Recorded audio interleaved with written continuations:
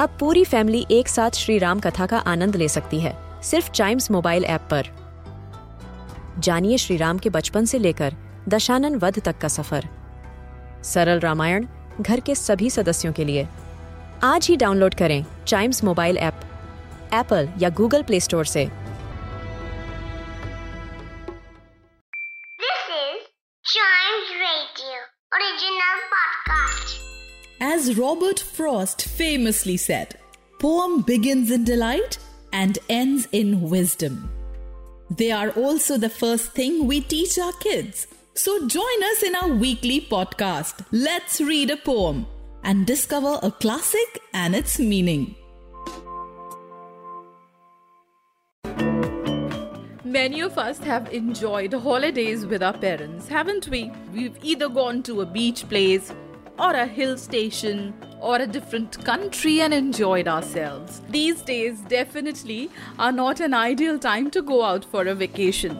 But we certainly can think about what we like and feel when we are on a vacation. I have a poem for you here which talks about what joy nature brings and how it is like to be in midst of greenery.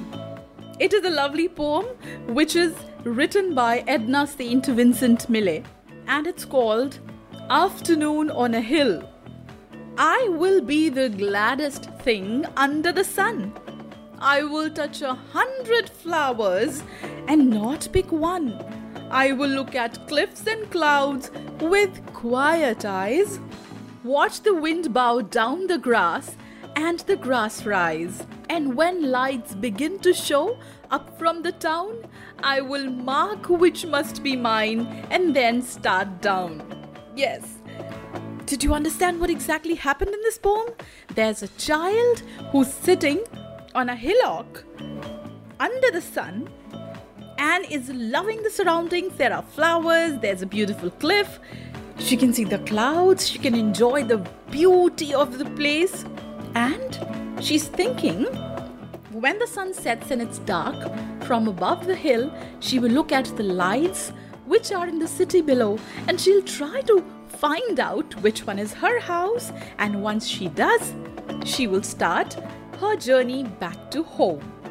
Yes, isn't this a lovely poem?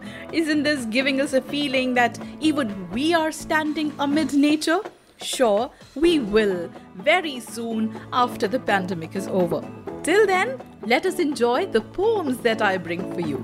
For others which entertain you, listen to more episodes of this podcast, which is Let's Read a Poem.